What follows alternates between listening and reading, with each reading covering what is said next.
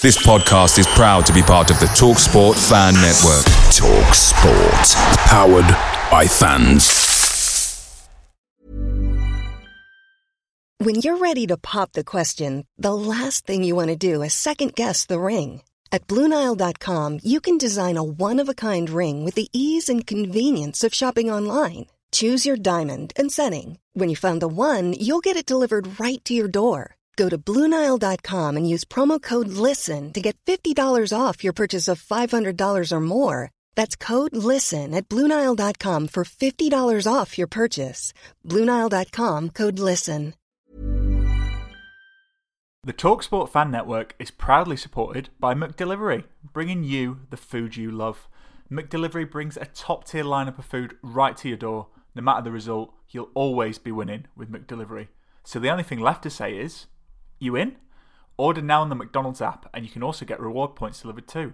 So that ordering today means some tasty rewards for tomorrow. Only via app at participating restaurants. 18 plus. Rewards registration required. Points only on menu items. Delivery fee and terms apply. See mcdonalds.com. This podcast is sponsored by Magic Rock Brewing. Currently, you can get free delivery on all orders over £40 and 10% of all online orders by using our code of TakesThatChance10.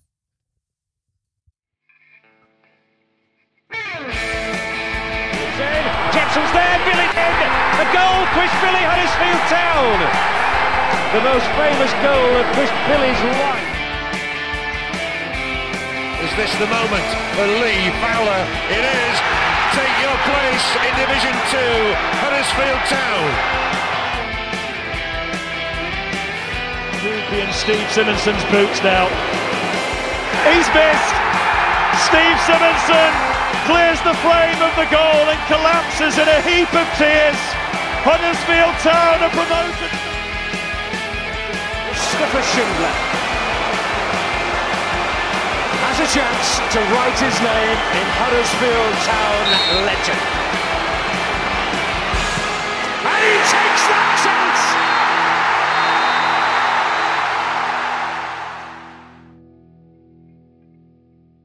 So you've done there. Cozzy. Yes. Well done. Can you hear me all right? Yeah, loud and clear. Yeah, it just keeps freezing a little bit, so apologies if it does. Guys, we are live on YouTube after Huddersfield Town's 5th defeat in a row in January. But this one proper hurts tonight. So dry January, that's what I've called it, and it's continuing. But yeah, absolute nightmare, really. We'll bring back 2020. Not a lot of people are saying that, but Huddersfield Town fans are. You remember we ended the year in style. Naby Sarr, last minute, Blackburn, and yeah, 2021 disaster. But a lot of positives tonight. And here, for some beautiful therapy, in no particular order, we have Paul Quinn. Paul is, well, he used to manage Tadcaster Albion when he used to play football. Do you remember The distant memory now, yeah. Distant memory. Big Town fan and enjoyed the game tonight with us. Paul, welcome. Looking forward to hearing your views. Thanks, mate. Thank you. Ian Dunn, a man who also used to be working in non-league football until the Premier League, National League, North decided to end. Looks like the season. And don't say that. Don't say that. 2 weeks, we've been told. 2 weeks. 2 weeks. God, I know your Saturdays are back in Asda and Farm Foods, don't you, like myself? But you're kidding? I can't even get into Asda. Mate, click and collect. We're online shopping. Oh, mate, it's as easy as getting a win at Bradford in your day, mate. This that click and collect. All you do, click, collect. It's like shelling peas, mate. Put it on my head and put it back of the net. Good to see you, mate. Put them to bed. Looking forward to talking about a lot of stuff about town. I want to speak as well about York City because I think a lot of us saw that video that we put out last week, which for traditional football fans were quite a tearjerker, to be honest with you. I think we were all like a bit, but looking forward to talking that and discuss a bit of non-league chat and obviously town. Brady, you're back with us, mate. Again, another one, a deprived women's football expert. You can't even watch that now, Brady, so you're stuck like me watching Taffy versus Wesker on a Sunday afternoon, mate. No, cheers for having us, Cozzy. Phil, it's like, we've got manager Paul Quinn, we've got a former, Town legend Ian Dunn, and it's like, oh yeah, Brady's here as well. Yeah. So, we've got a topless podcaster as those who were there will never forget.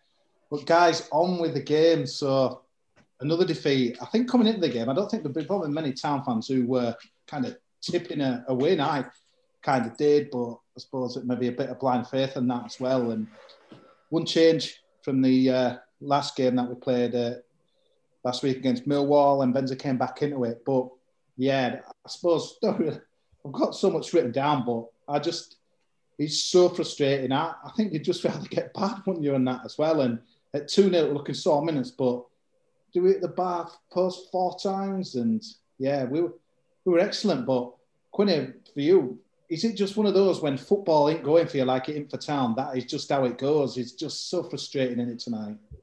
I feel sorry for the coaching staff because watching that tonight, and it must have been so frustrating. I think I've just looked at some stats. I think Town had something like 65% possession as an away team. It was just ridiculous, and it was attack after attack, and it was just 2 moments, wasn't it? First half that, barring that, I think it was a really, really good performance. And how we've not got anything out of that game is just like, they must be sat on the coach tonight coming home thinking, what have we got to do to get something from a game? Because, the performance was really, really positive, really, really good.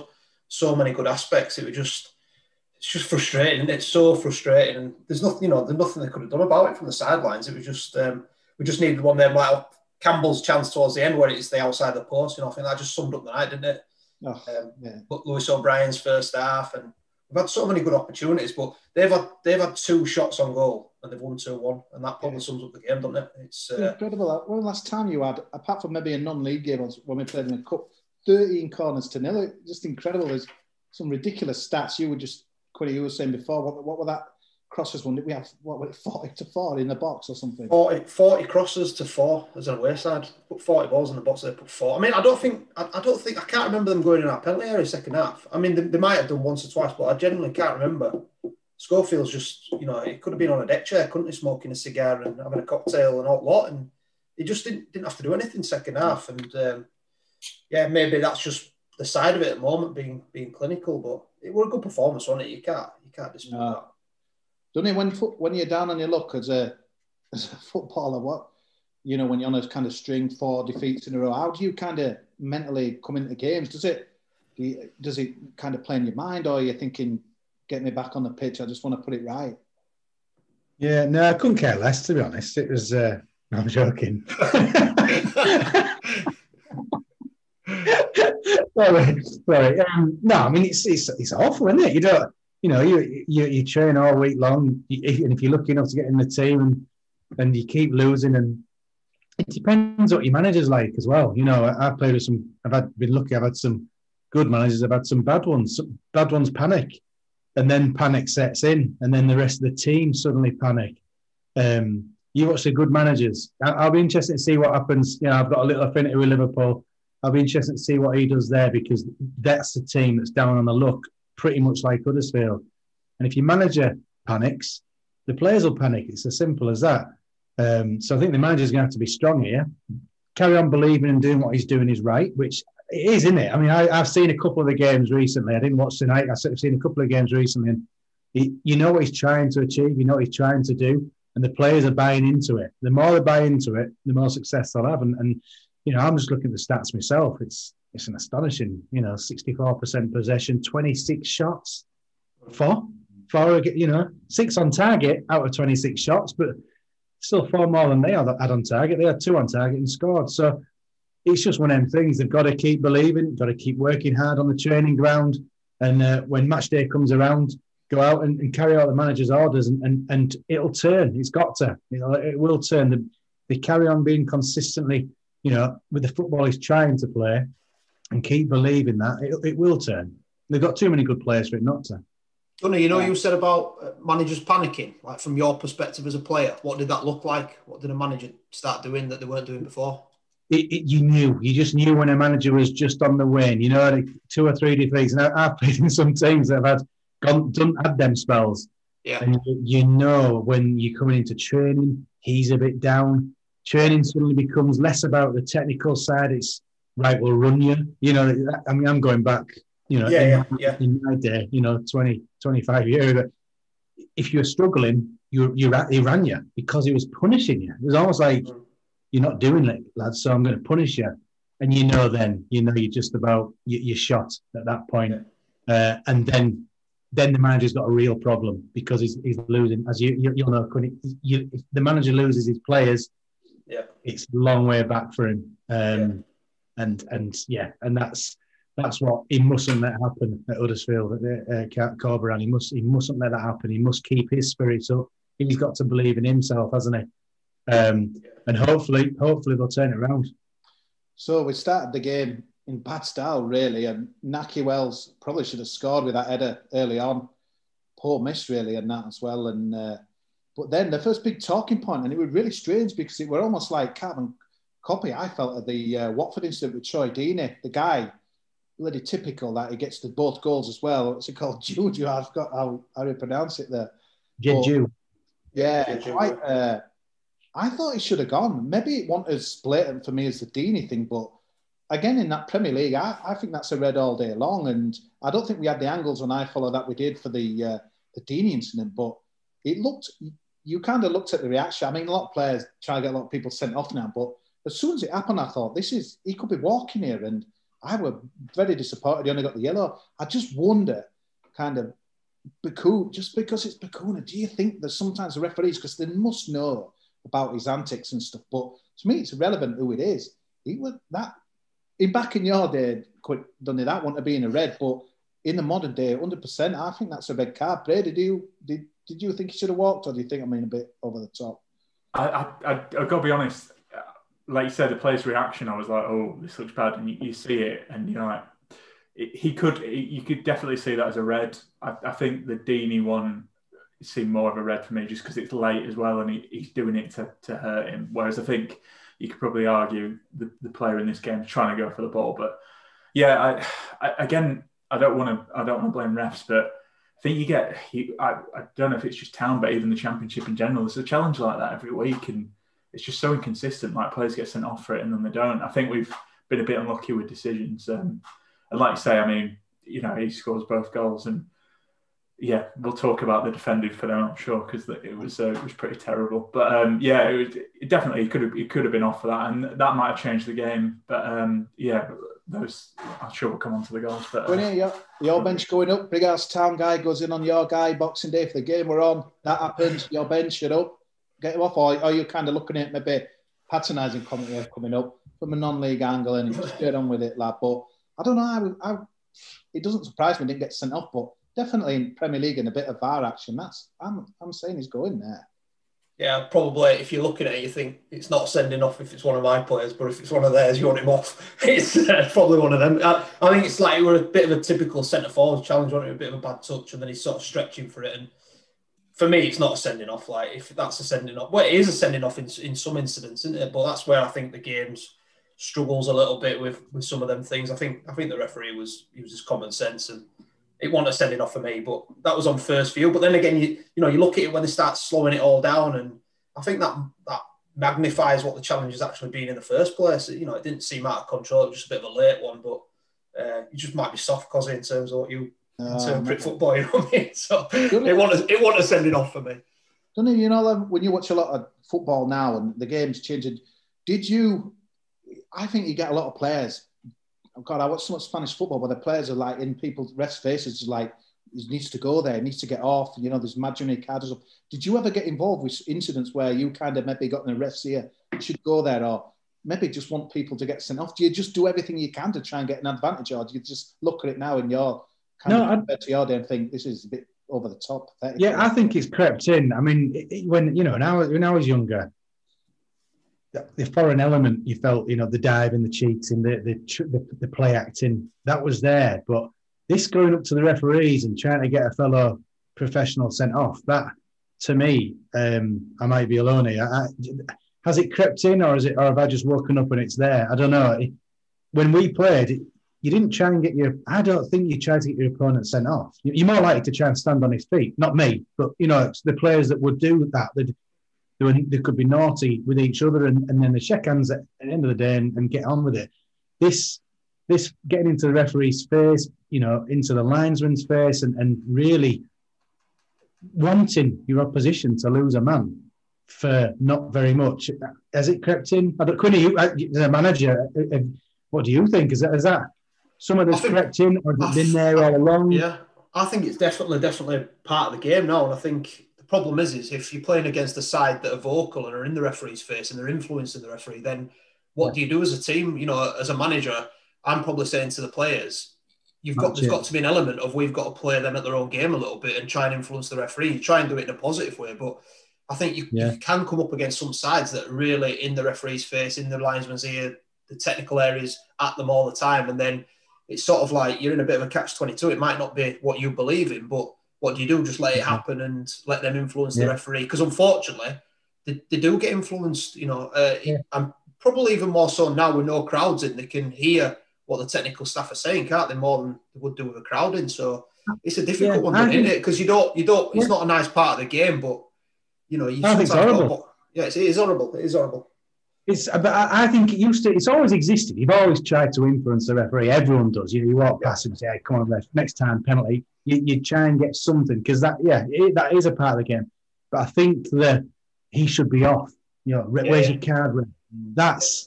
That's coming. It's coming gradually. Now it's almost accepted that that's going to happen. And I think that's a real slight on the game of football. I'm getting heavy here. I really do. I think trying to get an opponent sent off, fair enough. Try and get a game that, everyone tries to gain a little advantage, but I think we can learn a lot from rugby league in terms of the way the game's refereed and the discipline in rugby league and the way the players talk to referees. They don't get away with it, do they? And I don't think we've got a grip on that in the last 15, 20 years in the game. I think we've not really got a grip. We've had respect campaign and all this sort of stuff, but I don't think we've ever really got a grip on. Players probably less so surrounding the referees now. That's probably less than it was 5, 10 years ago, isn't it? But I think we can learn a lot from rugby. I think the way the referees are mic'd up and people can hear what they're saying, the way they're talking to the players, I think it's brilliant. I think that's probably the next step for us, I think, as a game. We've got to look at that side of it. God, if they mic some of your players up, Quiddy, there'd be people doing time in Hamlet, wouldn't there, if they had space in the jail? So moving on the game, and if you remember, Juju was the guy who turned the game at the John Smiths earlier on in the season when Bristol kind of turned it around, and Sod's Law, with the incident that happened, he was the guy that scored the first goal, and I thought it was a really poor goal, to be honest with you, right down the middle. It seemed to be a bit of a strange one to me. At first I thought, is he offside? Kind of Keogh looked at the kind of other defenders as if to say, what has just happened here? And it was really disappointing once it kind of got through, and he finished it well. But I don't know, was it a breakdown communication? Because when I looked again, I thought there may be an argument for offside, but really poor goal, wasn't it, Brady? Just kind of straight down the middle, and poor. Good finish though from him. Yeah, it kind of caught everyone off guard, didn't you? Like, you had to double check, because it just, when it happened in real time, it just looked so easy. But again, it's kind of a nice little flake from Casey Palmer. But it's their striker. I was talking to the Bristol fan for our preview pod, and apparently he's wanting to leave, or he's thinking of, he wants a bit more money, and there's kind of a standoff with the club. Well, he could, based on his performance tonight, I think they'd want to keep him. But bit of a defensive mix-up. I think what's so annoying about this performance is, like you say, like, you can't fault the second half, but we just give goals away so easily, and then we have to work so hard to get something from the game. So when you see stuff like that, like the first goal, you're just tearing your hair out, because I don't think any of us would be there and like, oh, that's fantastic play from Bristol. I think the finish was great. I know he dummied, tricked Schofield, but it's so annoying as a Town fan, because it was just, we just give goals away. And like you say, I think you were saying, Cozzy, can see the most goals in the league now. Yeah, 37. We're quite far in front now, and that's on second goal. Quinny, pretty similar, to be honest, with Katie Palmer. Great bit of skill, probably on soccer aim, on it, showboating, although Aaron's might have something to say about that for our goal. But and Sarr, he will beaten wrong side of him, on and that as well. And it really hurt us, didn't it? Like, we've started the game quite well after that Wells chance. We're 2 down after 26 minutes, and again, just down the middle. You'd rather see a decent cross coming in, someone, I don't know, get their head on it, than what we conceded. And it looked a long way back then, didn't it? Poor second goal, wasn't it, again? Yeah, well, but I think one thing that was really positive was like the spirit we showed. I know we've talked, the terrier spirit's been something that's been in the club, but I thought the way we responded, because we could have capitulated there. It could have been, it could have gone 3-4 quite quickly, but the response after that was fantastic. And yeah, I think like the goals were poor, but you look at, there was a little bit of skill and a little bit of decent play in the build up to the first goal. I think Semenyo's like come short for it, then he's let it run for the lad who scored, and it was a little bit of clever play in the build up, but it's just I was letting him run off it, and it was too easy. And then obviously Palmer's decent little ball inside for the second goal. But the soft goals, and barring that, you take those two pieces of play out of the equation, and it's just been all Huddersfield, hasn't it? It's been all Huddersfield all night. And is that something that we go back to and you say, well, that's where we need to strengthen, and we need somebody there that's going to get us 20 goals? And we talk about the lad who's played up front for Bristol today, but apart from the 2 goals, what else did he do in the game? Not a lot, I don't think. But when he had his chance, he took them both, didn't he? That's the best strikers to do that, Quinn. I watch Luis Suarez every other week, mate. Luis Suarez contributes nothing to the game for like 88% of the time, 90%, but he'll score, and that's what it's all about. And I mean, Lewis O'Brien, a bit of a strange one there. I must admit, I didn't thought he'd hit the post. I thought the keeper had kind of saved it on that as well. That was a really good save. Then kind of Sarr had a bit of an header, and then Vallejo, which was a bit of a weird one. He kind of an half volley. He kind of tipped down, then Hunt kind of headed it up against the post. Not sure if it going in, but again, 2 things against the woodwork and it just kind of just not going for us, really. What about Vallejo's strike second half? Oh, unbelievable. Unbelievable. They were brilliant. Oh.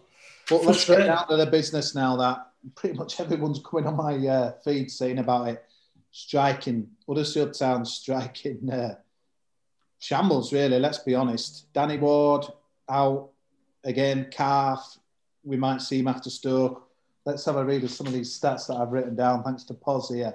Played 16% of our minutes so far, 394 minutes, 2,520. He's got a 3-year contract. The guy has always kind of had injury problems.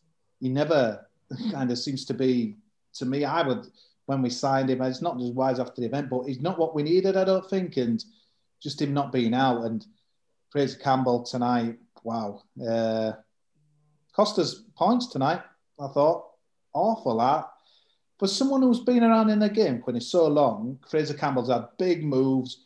He's never been prolific, but to me, his touch is poor, his finishing's poor, he gives poor free kicks away. Yeah, he grafts his balls off, but so what? We could come off the sofa and graft his balls off tonight in a championship. It's awful. We're running with no strikers, are we? And it's embarrassing, really. You're a fan of Campbell's then? Every week. Listening in. Duddy, you couldn't even get a game back in your day, mate. Now you'd be like first name on sheet up front.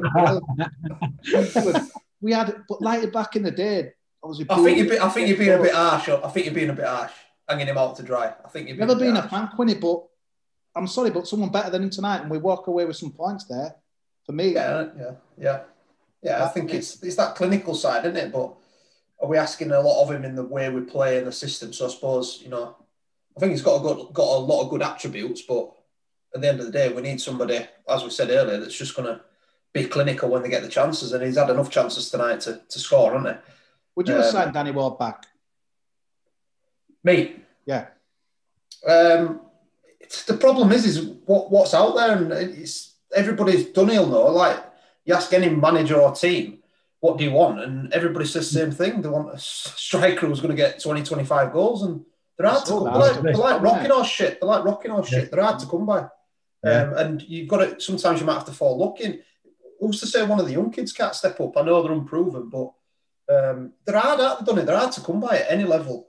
Every team that's struggling, you could listen to every podcast, every fans. What do we need? We need a striker. We need someone who's going to score us 20 goals. There aren't enough of them out there. They're like proper clinical ones that guarantee. I mean, no one can guarantee goals, but there's not many out there. I mean, how many prolific strikers have Town thought they had in the last 4 or 5 seasons? I don't know. I genuinely don't know. It's a genuine question. Who's been the top scorer?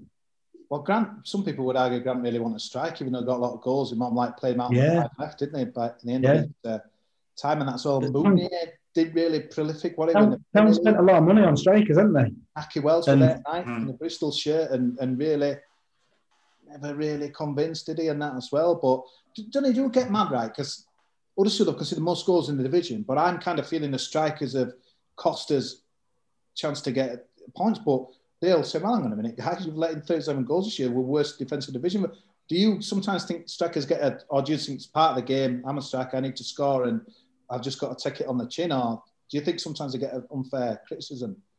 Oh, strikers? Yeah. I was just... the truth is, it's a team. It's a cliche, but it is a team game. And the bottom line is, teams that score the more goals will win the more games. I know that sounds crazily simple, but it's true. And if your defence are letting in goals and you haven't got a striker that's scoring them, there's only one outcome. And sometimes in games, it comes down to a little bit of luck, scoring the first goal, maybe getting a second to kill your opponent off. And you need that to progress in a game. But if you know that your defence is leaky, I think strikers do get a little bit edgy if they miss a chance or two, especially early on in the game. If the goals aren't going in, and you kind of know, listen, if I don't score here, the odds are we're gonna concede. Then it comes down to that confidence thing, that panicky thing, where you need the manager to step up and sort it out as a team. You've got to defend as a team, you attack as a team. You're taught that from a very young age. Everyone's in it together. But it does come down to that little bit of luck. And like Quinny says, everyone wants a striker that's going to score 20 goals a season. There aren't many of them out there. Whereas I think most managers will tell you the thing to start off with is a strong defence. If you've got a good keeper and a good defence, you've almost got there's your foundations. It's all cliches here, isn't it? But there's your foundations. You mustn't let goals in easily. Simple as that. And then you've got to hope your strikers can carve a chance out, carve an opening out. When they're down on the luck, they get something goes in off the shoulder or something. Football, it's a simple game made really difficult by everybody else. It really is. Yeah. But it boils down to scoring more than you let in. And if Town aren't scoring, they mustn't let goals in. Start off with that.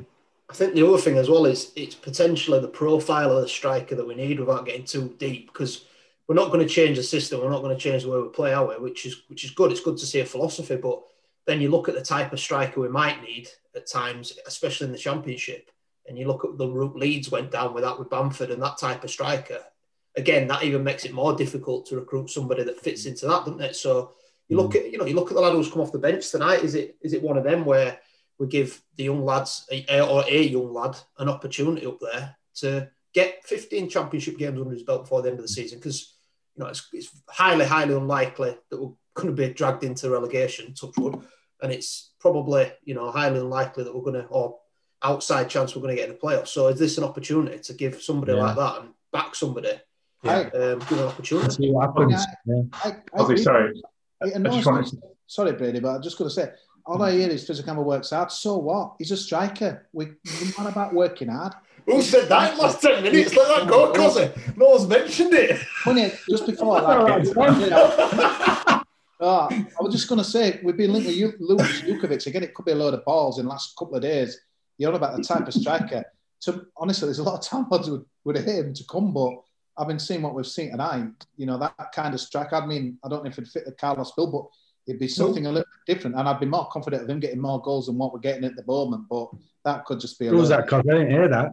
Who was that? Jukovic, but he played for us in a loan spell, didn't he? We're pretty poor, to be honest with you. People, he's hated amongst a lot of Town fans, but Birmingham City, I don't think he's getting in much with the kind of the Spanish guy in charge. So I think we might want to come to another one. But I just wonder whether we will do a bit of business, or like you said, Quinny, whether it'll go Kieran and whether we'll do that. But I just think we've got to try and do something a little bit different. Brady, where do you stand? Is it defence, attack, or both? Where's your eye? Well, I want to Campbell didn't have a good game tonight. I think we can all admit that. But I think you're a bit harsh going in on Ward, because I know he's been injury prone, but he was relatively all right at Cardiff. And he was meant to be our first choice striker, and he's not really been able to put a run of games together. Again, is that just him being injury prone? Is it Carlos's intense training? Yeah, it's a combination, but I don't think you can write him off yet.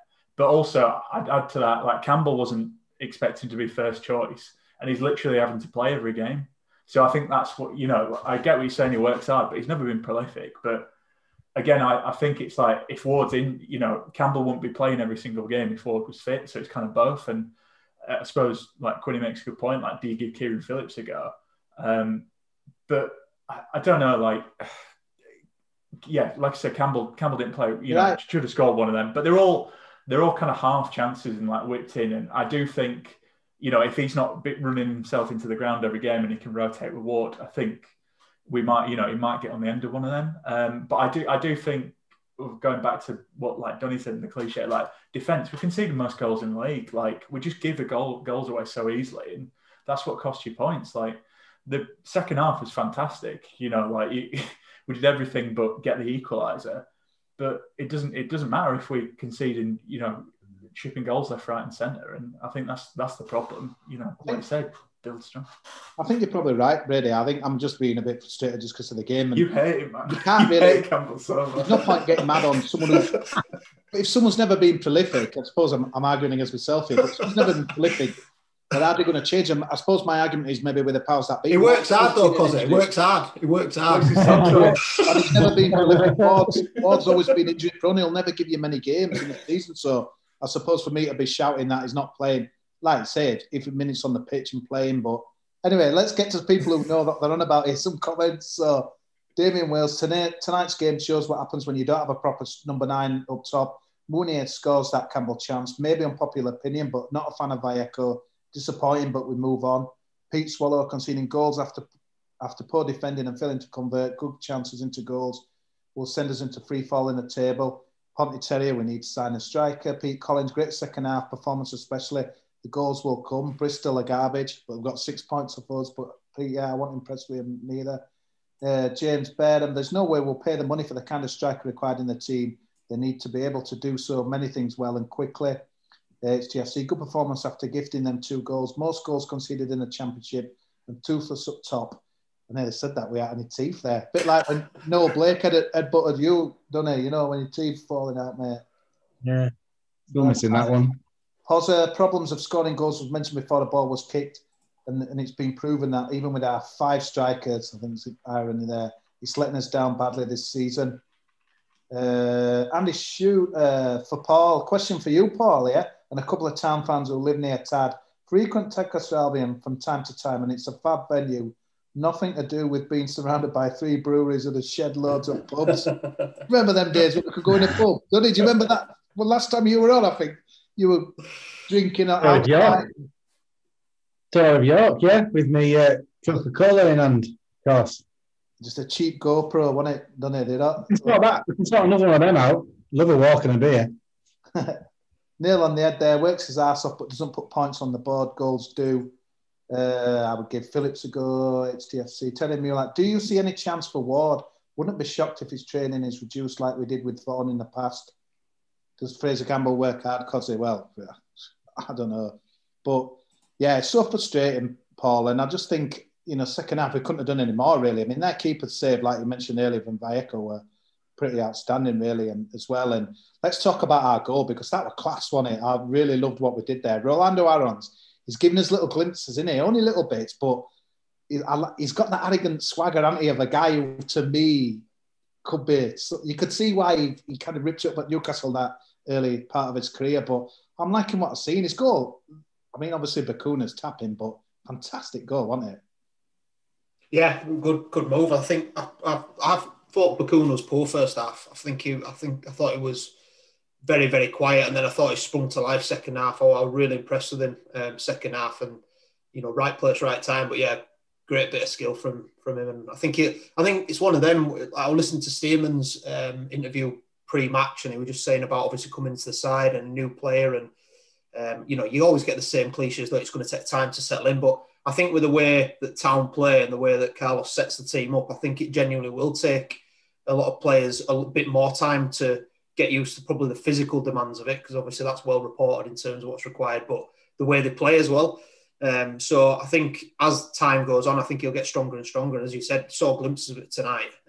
And he's got something about him, hasn't he? 1v1, he looks like he's going to go past somebody.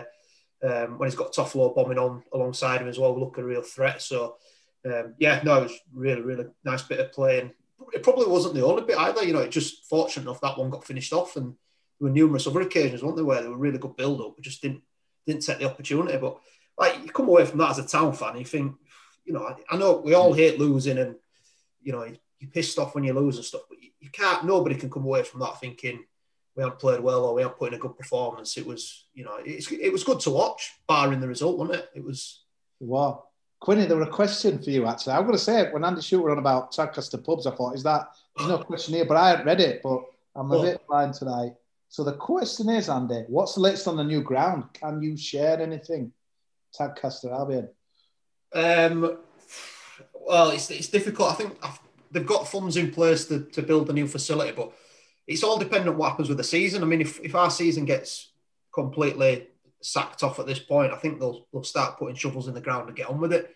But they can't do anything really until we know about the season. So we're gonna have a brand new facility, new clubhouse, new stand opposite the river. It's all going to be raised and flood proof, because as probably people know, our ground's notorious for getting flooded at this time of year. So which is never going to stop. But they just need to flood proof the main facilities really, which is like the changing facilities. And so they've got funds in place, but it's just a question of when rather than if. So yeah, it's exciting times. We're moving in the right direction, and it's been good. It's just frustrating. Just at our level, obviously, same with York now. York are falling into that category. We've been suspended for a couple of weeks. It's just stop-start all the time, and it's just so frustrating for us as like managers and players, and you know, a lot of the lads as well. How are you finding it, trying to keep the lads motivated, keep them? What do you do? Do you phone them? How do you keep in touch with them? And I'm just interested because York have exactly the same problem, and I know they're full time, but they can't meet up. They can't. I don't think they can train. It's hard, mate. It's hard, and like you know, without going into too much details, a couple of our players have been struggling, like mentally as well. You know, because they're not on massive. A lot of ours aren't on massive money. They're not on the money that some of the other clubs are, but you know, they're trying. Even on a budget, quality is non-negotiable. That's why Quince is the place to score high-end essentials at 50 to 80% less than similar brands. Get your hands on buttery soft cashmere sweaters from just $60, Italian leather jackets, and so much more.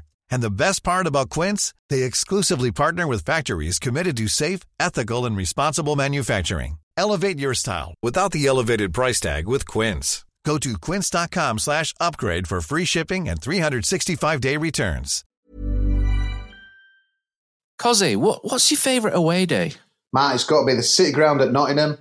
Just old school stadium, you're right near the pitch, great atmosphere. But there's nothing like playing at home. The same goes for McDonald's. Maximise your home ground advantage with McDelivery. You in? Order now on the McDonald's app. At participating restaurants, 18 plus, serving times, delivery fee and terms apply. See mcdonalds.com. To make the way back up the pyramid, we've got lads who've like come out of the pro game that are trying to get back in it and trying to get some exposure, and you know, they live for football, and like I do, live and breathe it, you know. So yeah, we're trying to keep in touch. And like the last lockdown we had October, we did a lot of stuff online, a lot of Zoom sessions. We did a lot of like watching footage and that type of thing, sort of 3 times a week. But it's a bit different now because we've got nothing to work towards, done it more. We don't know when we're going to be back. So you know, we can be doing 3 times a week online and things, but when you've got nothing to work towards, it's a bit more a challenge. So, it's difficult, mate. It's really, really difficult. But, you know, what can you do? It's just a bonkers situation, isn't it? We'll talk a little bit about kind of non-league situation later on.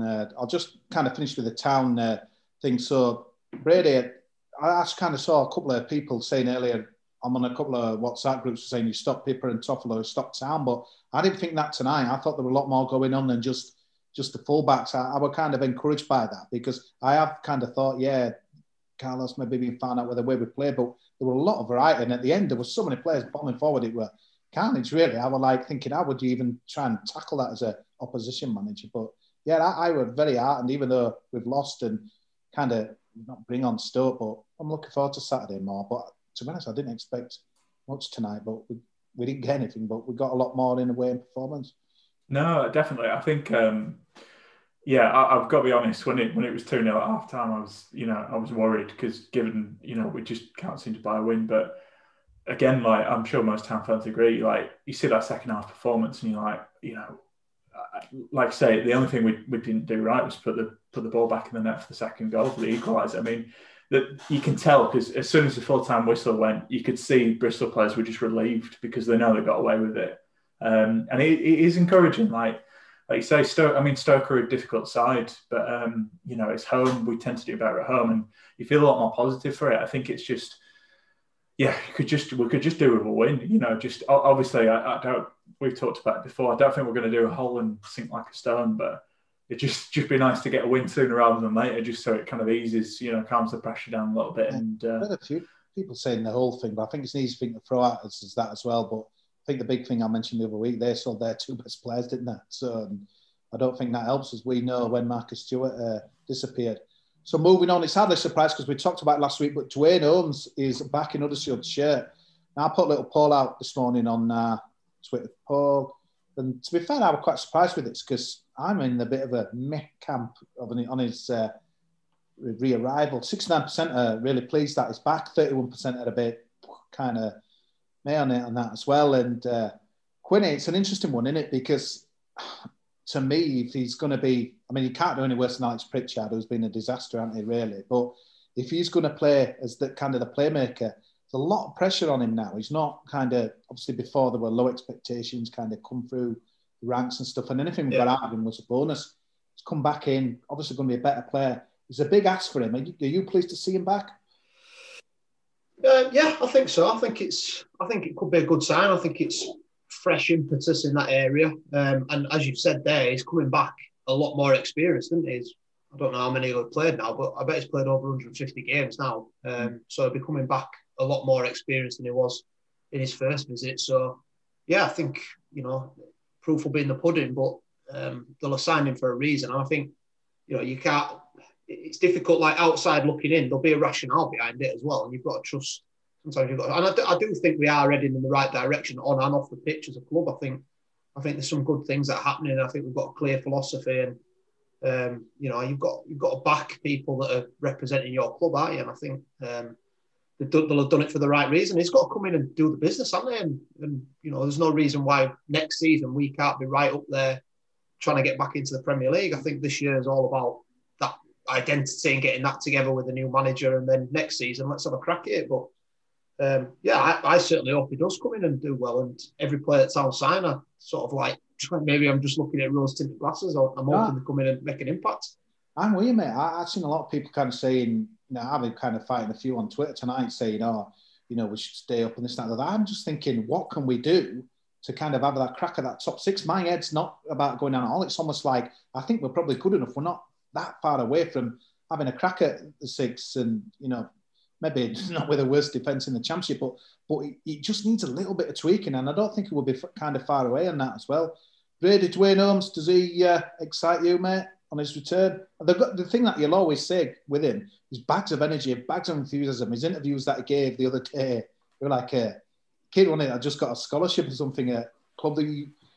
That's the kind of what Carlos wants, doesn't it? Players with energy, enthusiasm, and positive players. And I think Dwayne Holmes fits that bill, doesn't he? Yeah, definitely. I think it's good signing, especially with Eiting being out for the season. Quinny touched on it there. Like, he's got experience. He's played in the Championship, for a couple of seasons now. And I think, again, we've got an article coming out about him tomorrow. I spoke to a couple of Derby fans. But exclusive. Can you give us an exclusive? Well, they were just... So, basically, the reason... Obviously, Derby are in a lot of trouble at the moment, but the reason he kind of fell out was he can play in lots of different positions, and he kept getting put out wide on the right.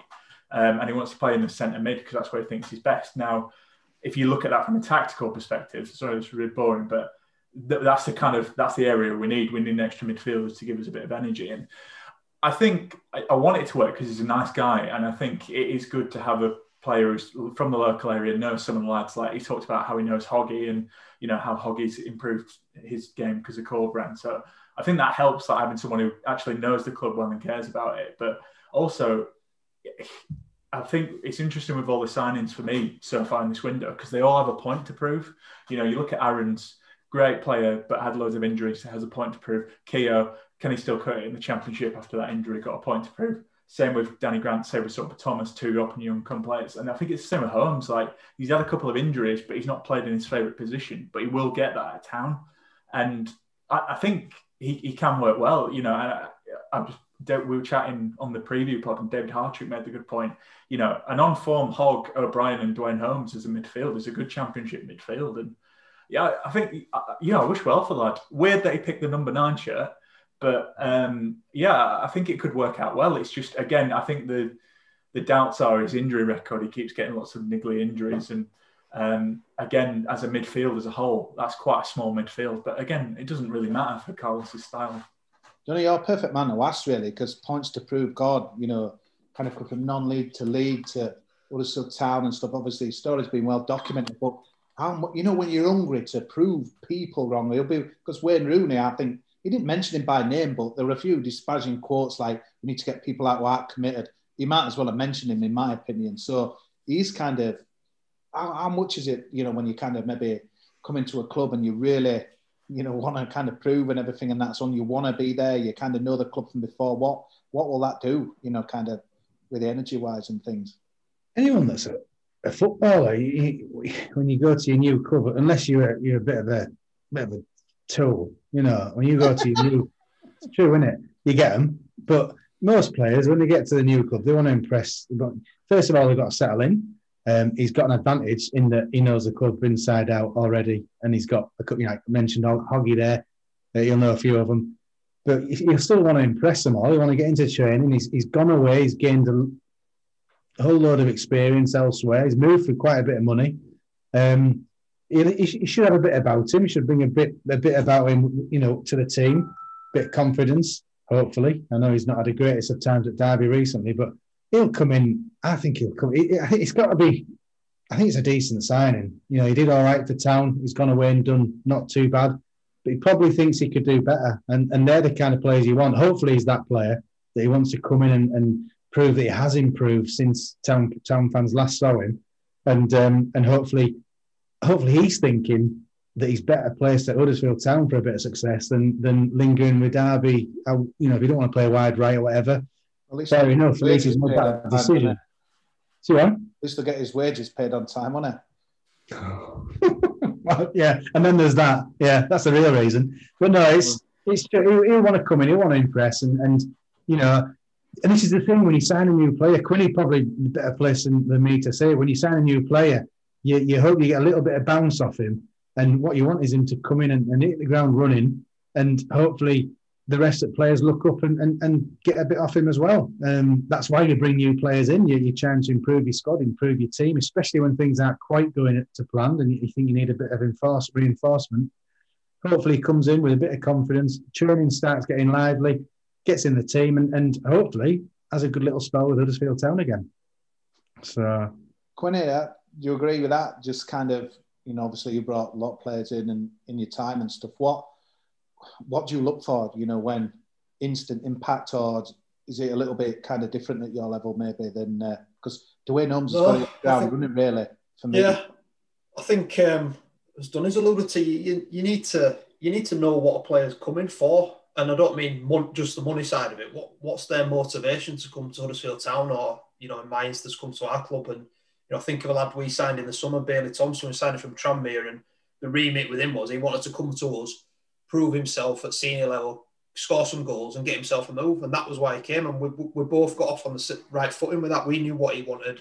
We told him exactly what we needed from him. He was happy with that. So we had like a mutual agreement right from day one. There were no sort of, you know, ambiguity in terms of what, or being unclear in terms of what was happening. And he come in, done well, and got himself a move. And I think you just need to make sure that the players are there for the right reasons. And of course, money is going to be important. Like, that's what makes the world go round. You've got to make that happen for people, and you've got to be competitive for the league you're in. But you need people coming that genuinely want to come to the club, genuinely want to do well for themselves for whatever reason. And you look at the motivation of Keogh coming in. You know, he's probably wanting to prove a point coming towards back in his career, gone down to League One. He's good enough to play in Championship. He's thinking, oh, this is a great opportunity for me to come in and influence a club. You look at Dwayne Holmes, you're thinking, right, I've been on the periphery a bit at Derby. I want to reignite my career here. And I would imagine Town have had those conversations with him. Come here, get yourself back on the map, you know, get yourself playing regular again in position you want to do. And I think if you know that person, you know, whatever business you're in, not whether it's football or not, I think if you know what that person's after and what motivates and what's going to drive them, I think you've got a chance of being successful, haven't you? And whatever level you're at, I think that's important, that sort of relationship. And I don't know, Dave, from your experience as a player, like in terms of that. It's interesting what you said there, Quinny, about the lad you've signed, and he's been honest with you, hasn't he? And you know that, with all due respect, if it's a young lad, they want to come on and go on and do better. But the beauty of that is, if you know that's what he wants and that's what's motivating him, and he's going to try his absolute nuts off to get what he wants, you're going to benefit as well, aren't you? 100%. It's a simple concept. So if Dwayne Holmes has got designs on playing at a higher level, if it's not for Town, then if he's that kind of motivated player that thinks he can, then if he puts the hard yards in and he gets his move, then everyone's happy. Town might have had a good year or two out of him. He's only, 26? Yeah. Somebody who epitomises that for me at the moment is Lewis O'Brien. Like the way he plays for Town and the way they've got him playing and the energy he brings to the team. He's playing as if every single minute and every single game his life depends on it, because he's been given a great opportunity, hasn't he? It was Bradford, then comes into Huddersfield, gets a couple of starts, and then all of a sudden he's playing a pivotal role in the team. Yeah. And his career could go through the roof, couldn't it?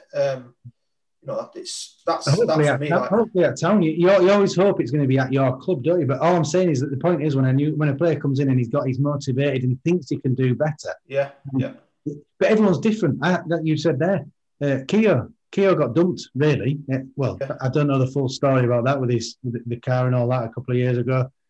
But he was clearly dumped by Derby. He's gone away. He's resurrected his career. He probably knows he can play at a higher level. His motivation might be different. He might be thinking he wants to prove that he can be a good championship player and maybe even get Huddersfield Town back up into the top league. He's 30. Well, he was 33. He's probably not thinking, I'll do well at Town for 2 years, then sign for Liverpool. That ain't going to happen. But his motivations will be different from a younger lad. But it's what you want as a manager. Everyone's going to have a different motivation.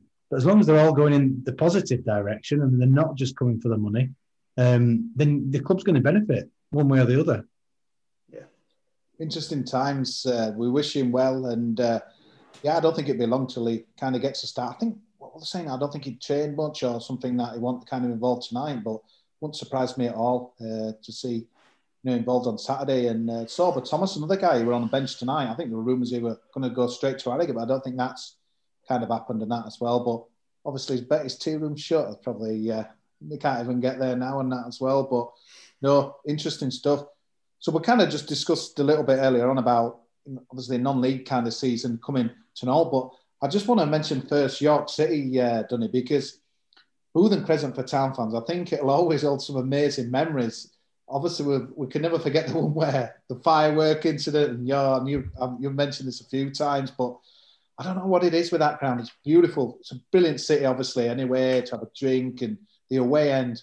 I know it had seen better days, the ground, but legendary. And obviously, we had that amazing win under Jacko a few years later in the season that we got promoted. And I don't know if anyone's seen it. I think hopefully a lot of people have, but it was an amazing video done, and I think it went on for about 3 minutes and a bit of aerial shots, and they interviewed some of kind of the dyed-in-the-wool York City people, and anyone who was obviously were part of the this when Leeds Road finished could really resonate. And it was really sad. And I think what's more sadder, Dunny, is like it's just the way it's kind of gone, because obviously no fans, a bit like Brentford, they've said goodbye to something that they can never kind of see again. It's been a bit of a mishmash and it moving to the new stadium, but I just think a football ground is, God, it's like some of the people saying the video, it's their lives, it's where they kind of meet people, it's their release, and it's just a sad way for it to go, Bootham Crescent, isn't it, mate?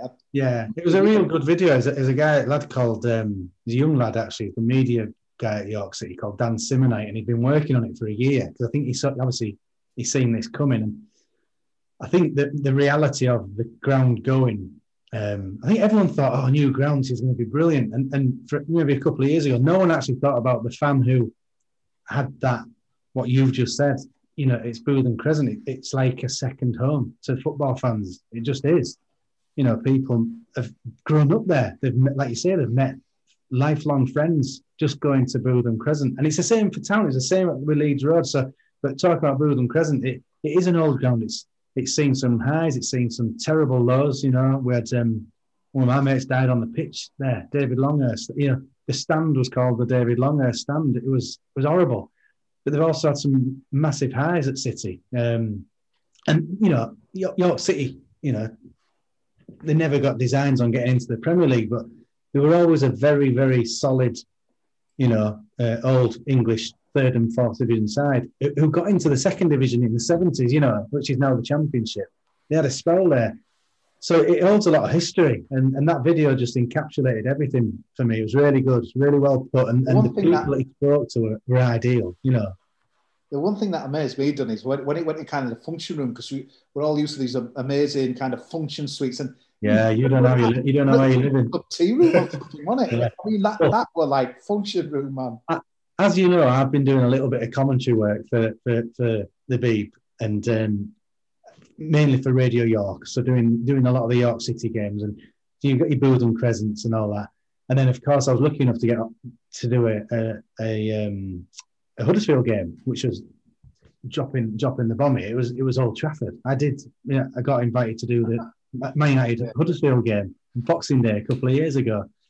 And from me personally, so I've gone from Quinny will tell you, I've gone from you wouldn't expect this in where York City are at the moment. It's just unfortunate. But I've gone from some right holes to Old Trafford in 4 days. I mean, I did Old Trafford on Boxing Day. On the 29th, I was at Blythe Spartans. I mean, you talk about corporate entertainment and looking at, oh my, it's a world away. But Booth and Crescent, yeah, it holds a lot of memories, good and bad. But to be really honest, it's that video. It's done its justice. It's done its bit, but it's done its time now, because it really has. It's been going for 10 years. You know, it should have been out 5 years ago. That's the brutal truth. I won't go into everything why it hasn't happened, but it hasn't. And it's almost, you know, atypical that when they do finally get to move, you know, there's no flipping fans can go and watch it. You know, and well, now there's not even any football to play on it. So it's a perfect storm of almost disaster for City, really. You know, they're a full-time team, they're paying full-time wages, desperate to get out of the league they're in, and no fans and now no football. I'm sure there'll be a few worried faces, worried people at the club at the moment. I am, when looking, you know, the little bits of snippets I hear, and you think, why did it stop, done it, when you were playing? And is it just because the COVID's got really bad? Or is there some funding? Am I right in saying that the funding's kind of stopped now or something? What is the reason why it's stopped for 2 weeks? Again, you know, don't take this as gospel, but money came in, didn't it, from the AFL or the government? So all the clubs got a share of the money to try and maintain their livelihoods, the wages, the running of the club. And at the time, they weren't told that if it happened again, so i.e. the third lockdown, the money, obviously they haven't had conversations. No one's been clever enough to look into the future and think this could happen again, which it has. And they've, again, don't quote me, but I believe that now if they get the money, it's a loan, so they've got to pay it back. So you're borrowing, you're talking clubs that, I mean, York will struggle to do it, but you're talking other clubs that are literally, you know, they're selling raffle tickets to pay their wages, you know, that kind of thing. Yeah. And there's a lot of money flying, you know, I say a lot of money. At this level, there's a lot of money flying around. You would be absolutely amazed what some of these lads are earning part-time. Not York City, York are full-time. That's another problem for City. The part-time players, you know, with the jobs are doing better than the full-time players financially. And it's a major issue for York because they want to maintain professional status. They want to maintain full-time status. How do you tell a lad that's maybe a financial advisor earning 60 grand, 80 grand a year and 500 quid a week for someone to come and play for York City full-time for even £1,000 a week? You'd have to have rocks in your head to do that. So York have got a lot of problems financially, and this really isn't helping. That's the negatives. The positive is the new ground is absolutely spanking. You know, once assuming they do get there and there's football to be played, it will put a lot of league clubs to shame. To be honest, it is really, they've done a really good job. But I'm ready for it because I think going right back to the start of this conversation, Booth and Crescent was brilliant. It served the club well, it served the city well, but it was on its legs. It was done. I think that's the thing, Donny. No one's going to put any. There's no point repairing something that you're moving out to. And like you said, it's been such a botched job getting out of there in the new stadium at Huntingdon. And it's just like, I think the only thing that I'm not on the geographics, but it's not really walkable, is it, from the city centre, or is it more of a bus? And that's what I as a fan. I don't. These out of town ones are frustrating, really. I'm not saying I knew where they were going to move it, but you see over there. Yeah. Yeah, it's just over there. So now we know where to move there. Are you going to be doing commentary from your room, mate? And just look it out? I did the other week. We did the other week. Don't joke. We did. We watched it on iFollow and commentated live on radio. Yeah. I'm just lucky, actually. Assuming they still want me to do it. I'm a mile down the road. It's absolutely perfect for me. But I'm being facetious, really. It is, yeah. Listen, the location isn't ideal because where Bootham Crescent was in the middle of the city. You could get to it from everywhere, basically. You know, if you were at east side of York, it's dead. No parking, but easy to get to. Away fans, get off the train, 10-minute walk, you're at Bootham Crescent. What a day, Dudley. What a day. In exhibition, Bootham Tavern, I can see you a lot there in red and white stripes and City in the red. Yeah, so new stadium isn't as easy to get to, but listen, that's football, isn't it? Lots of out of town grounds are like that, so I'll get used to it. Quinny, how much you miss in football? When was the last time you played? And I do kind of feel a bit shortchanged at kind of your level at the Pyramid. That there's been a bit of cash, like say, thrown at even like a National League North, but down after that, I kind of watch a bit of Scarborough and stuff, and they feel betrayed really a little bit, that they've just been forgotten about, and there's been crap leadership from the league and stuff like that as well, and it's so frustrating really. And there's players that maybe going on loan now to other teams just who are still playing, and it's a bit of a shambles really, isn't it? But I mean, I suppose it's COVID, isn't it? And it's a tough one, man. Yeah, I mean, I'll probably keep my own views on COVID to myself because I'm probably like everyone else. I'm just sick to the back teeth of it now. It's just crazy, isn't it, the whole situation? And we have, like, from our perspective, going to what Dunny was saying about, we did get offered some money, but it was loans, and there's no way that clubs are going to put themselves in that financial difficulty with a loan. It's just not going to work. If it was a grant, then it's a different situation. And like with the National League clubs, they had grants to start with, and now there's this thing around it. Oh, now it's going to be loans, and clubs are going to be looking at that, saying, well, we can't make that commitment. You're going to be putting clubs out of business if you're asking them to pay that sort of money back when they're running month to month anyway. It's just not going to work. So yeah, it's frustrating, mate. I mean, you have got to take a step back and perspective, and people losing their lives, and there's a lot more important things than football going on. But football is important to a lot of people, not just those that are playing. It's supporters. How much are people missing going to a ground and watching a game? And so for me, I think personally, that as long as they get the things right around the ground, I think you can do it safely, and it's limited risk with it being outside. And you look at the lads that are playing the game now at the pro level, and touch wood, there's not many of them being severely affected, i.e., on into intensive care or. I'm not downplaying the virus at all, but we're working with a low risk group, and particularly what pisses me off more than anything, pardon my language, is the youth football when it got boshed off in the second lockdown. I just thought it was completely unnecessary that they let youth football go. Kids have got very little to do anyway at the moment.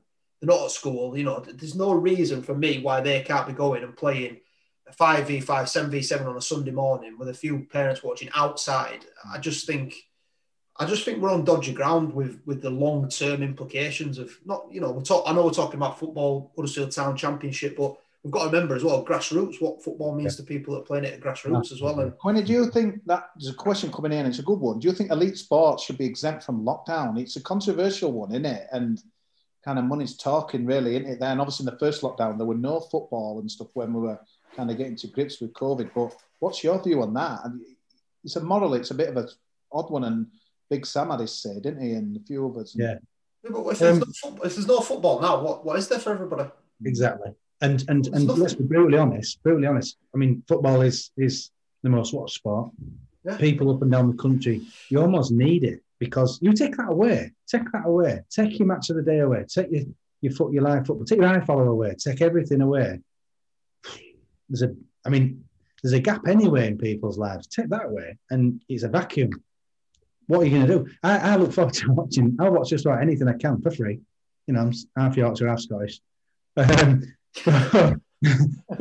It's you know, you're looking forward to. There's something to look, at least something to look forward to. But with Quinny as well, like grassroots football, the longer term implications of that. And I know, you can't downplay the COVID thing. It's an absolute. It's a proper disaster that we're all suffering from in one way or the other. But there's ways and means of trying at least to keep some sorts of spirits up. But elite football, listen, if we can't keep grassroots football, at least keep the elite football. There's enough money in that game to sustain itself. They can do tests. But for me, this might be controversial because there's people dying in it. It isn't funny. It's absolutely, it is a crisis. But give the players what they need to keep performing, because it's an entertainment, and a lot of entertainment out of people's lives have gone. Look at the theatre. You can't go to that. It's indoor. It's you're risking it. You can't go to a football match, but you can watch it on TV. And these footballers, they get paid a fortune, and they're privileged people, but we rely on them. I slag them off when some of them that you think they're not trying and they're not worth the millions they're getting paid, but I look forward to every weekend when there's a game on. I look forward to most nights when there's a game. Do you think we'll see full stadiums ever again? As in, you talk about Bootham Crescent when they're packed behind the goal. Do you think we'll ever see that again? Tell you what, Quinny, it gives me a lot of watching Australia and New Zealand sport, because they're not full. Some of the states are a bit hit and miss now, but that gives me a lot of art still watching that. That Big Bash this morning, the people in there, it almost feels a different world. It feels like, obviously it's another subject for another day, the borders locked and all this lot, but I think it could be still a long time away from that. I don't think people are daring to talk about how long away that is. You think it's going to happen because of the vaccine and that, but that rollout ain't going to, you've got to hit everyone. Everyone's got to have a vaccine. And that's a big ask. It's going to be a big challenge for the government to get that out there. And then you're thinking, is it a yearly thing? Do you have to do it yearly? And then what do? Does everyone have a certificate to say they've had the vaccine? Because you might be sat next to my father-in-law, who's 83, might be sat next to a 13-year-old kid who's, nobody knows the answer. There's too many questions to answer a question like that, because you want to see these stadiums full, but think back, just a year, tens of thousands of people cramped into one area. Yes, it's outdoor, but you got to get there and you got to get out, and you get in the gangways. And this virus breeds, I'm no doctor, a scientist, or an expert or anything, but, it sounds like, cough, spit, or whatever, or even shout now, and you can catch it. It's not just sitting down and watching the game, is it? It's getting in and out of the ground. It's so true what you say there, Donny, because people say to me, I don't feel like it's a lockdown like the first one, because this sport, I know it sounds like a daft thing to say, but that's why, because they've got, as much as it's crap not being able to go, at least you've got that some sort of falter, as much as it frustrates us, like what's happened at the Town Eye. Yeah.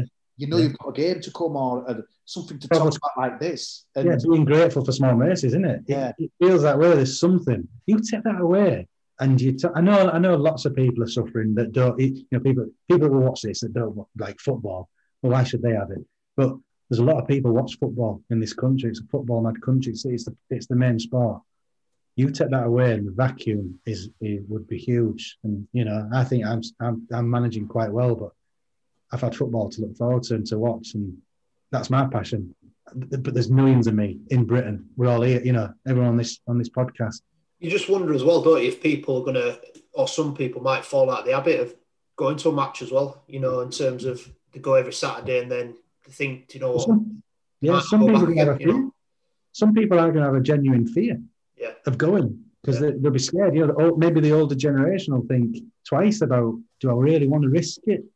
Because, the fear of God has been put into us all about this the way it can be, transmitted and that. So there'll be an element of people, right? Yeah. Stop going. I'm looking forward to that day though, when a goal goes in and somebody runs towards the crowd, and it's just, you can't beat it, can you? Whether you're in the crowd, whether you've scored the goal, whether you're a manager, it's just it's not the same as it with an empty stadium. That day when you stood behind the net and striker runs up and gives like that and switching your face. Brady, have you got the last word on it, mate? What's your kind of view on what we've... Oh, no, I completely agree with these lads. I think whenever I can go back in the John Smith, so I might cry. Like I don't know when it's coming, but like I was talking to my friend about it the other day. Like I missed the guy behind me shouting crap for 90 minutes. You know, like I never thought I'd say that, but you just do. Like, and they hit the nail on the head. Like, obviously football's not for everyone, but it means so much to so many people, and like especially with like Quinny's team and stuff like that. It means a lot to the communities as well, and I think it does make you appreciate how much we've missed. And obviously this sounds like we're ending it on a bit of a down note, but thinking positive. Like you said, there's people in other countries. Less said about our government, but there will be a time when we can all get back in, and I suppose that's what you just got to keep thinking. We don't know when, but we can get back in, and bloody hell, I can't wait for it. I think the longer we see football on TV, the nearer it feels that you're going to get. You know what I mean? If it just stopped, I think we'd feel an awful lot further behind that day happening. But the fact they're keeping it going, and they'll work it out. Listen, let's be positive. It will turn. It will turn. And when it does, it'll be one hell of a... Nobody will take anything for granted. But it will turn. Just got to be a bit patient. We'll come at yours, mate. We're going to have a good session in your house, and then we'll just nip across the road and watch. Yeah, we can walk down. We can walk down with a tin. We can walk down with a tin of cars. How's that? Guys, thanks so much for coming on tonight. It's a bit of a late night session, and shame the result didn't go our way, but I think there's quite a lot of positives, and hopefully we'll get a result against Stoke and back on next week, smiling and dreaming again. So yeah, cheers.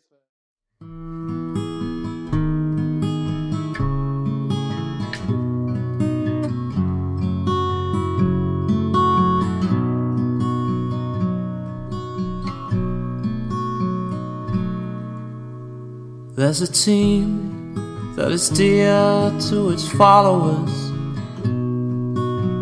The colours are bright blue and white.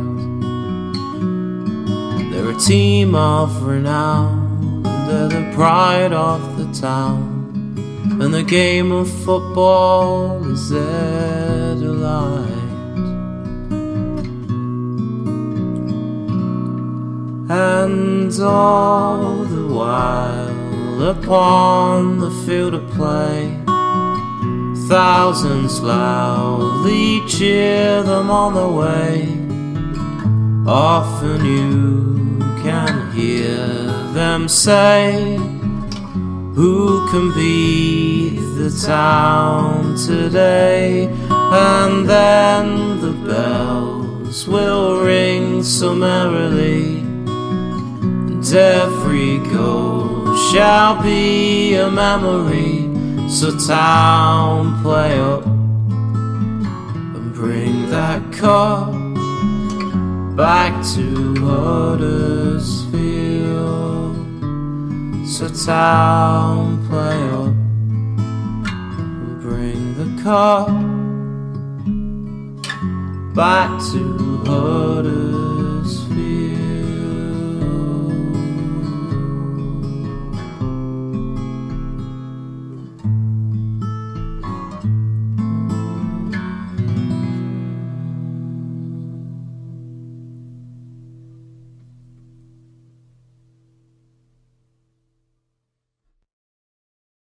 Lads, what's your favourite 90th minute goal? Got to be Hefele against Leeds. A shot from Moy and sliding in at the death, Michael Hefele. Great finish to the game. Shared with my family, only made better by ordering McDonald's via McDelivery afterwards. 3 points, McNugget share box, spot on. Order McDelivery now by the McDonald's app. You in. At participating restaurants, 18 plus, serving times, delivery fee and terms apply. See mcdonalds.com. Okay, I have 2 new obsessions that I need to share with you.